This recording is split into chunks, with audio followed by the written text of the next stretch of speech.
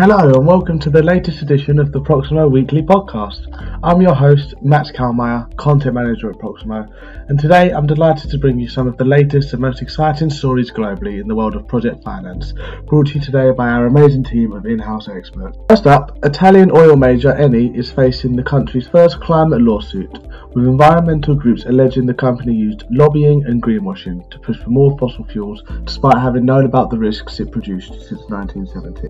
The allegations rest in part on a study Eni commissioned between 1969 and 1970 from its ISVET research centre, which has been shared with The Guardian by the non-profit climate news service DSMOG. The report made clear that left unchecked, rising fossil fuels could lead to a climate crisis within just a few decades.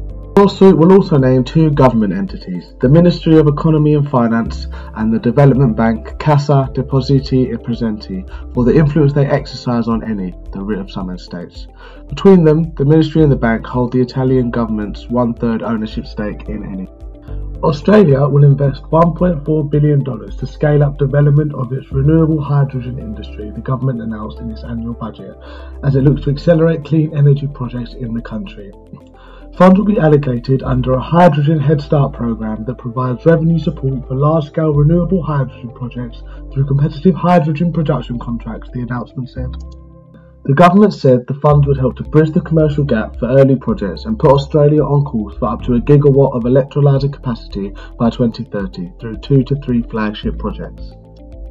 Uranium project developer Global Atomic has formalised its June 2022 letter of intent by signing a definitive agreement with a major North American utility for the procurement of uranium for the Dasa project in Niger.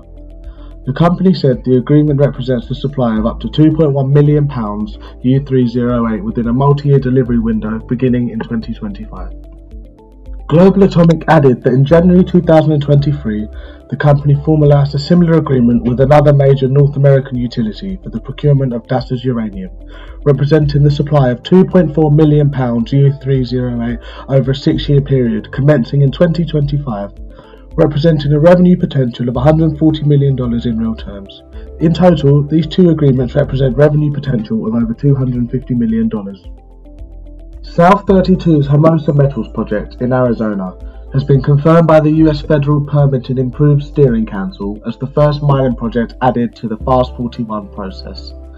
The federal government will now create a comprehensive and integrated permitting timetable for the project, which is publicly available, and within 21 days of being added to the FAST-41 dashboard, the US Forest Service will have to identify all agencies likely to have any review responsibilities and invite them to participate in the process and to set a deadline for their responses. INEOS Energy has completed the acquisition of a major tranche of Chesapeake Energy's oil and gas assets in the Eagle Ford Shale, South Texas, for $1.4 billion. The transaction comprises 2,300 wells, producing net 36,000 barrels of oil equivalent per day, and marks the first entry of INEOS Energy as operator into the US onshore oil and gas market. The acquisition has an effective date of October 2022.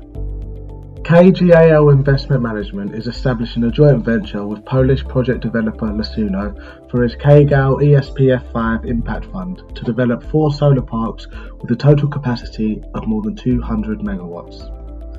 The pipeline will be expanded in the coming years to include additional solar and wind projects. The first solar parks are expected to reach ready-to-build status by the end of 2025. The Polish pipeline currently consists of 4 large solar projects which are in the early stages of development in the north and west of the country. 3 of the sites are also suitable for wind farms.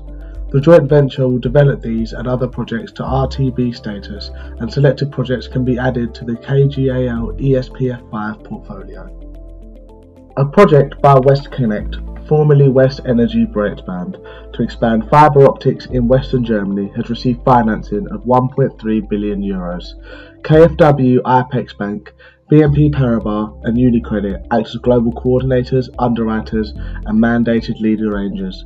As an underwriter, KfW Apex Bank has provided €433 million.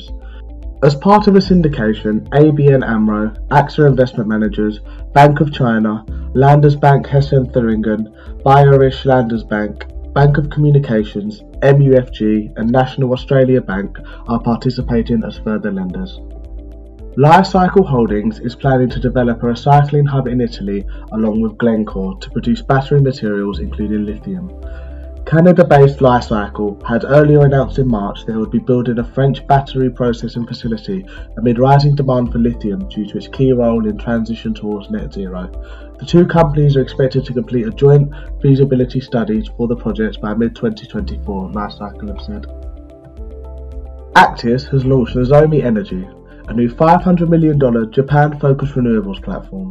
Nozomi will target 1.1 gigawatt of onshore wind and solar power generation by 2027. The investment is made from Actis' fifth and latest energy infrastructure fund, which represents $6 billion of investable capital.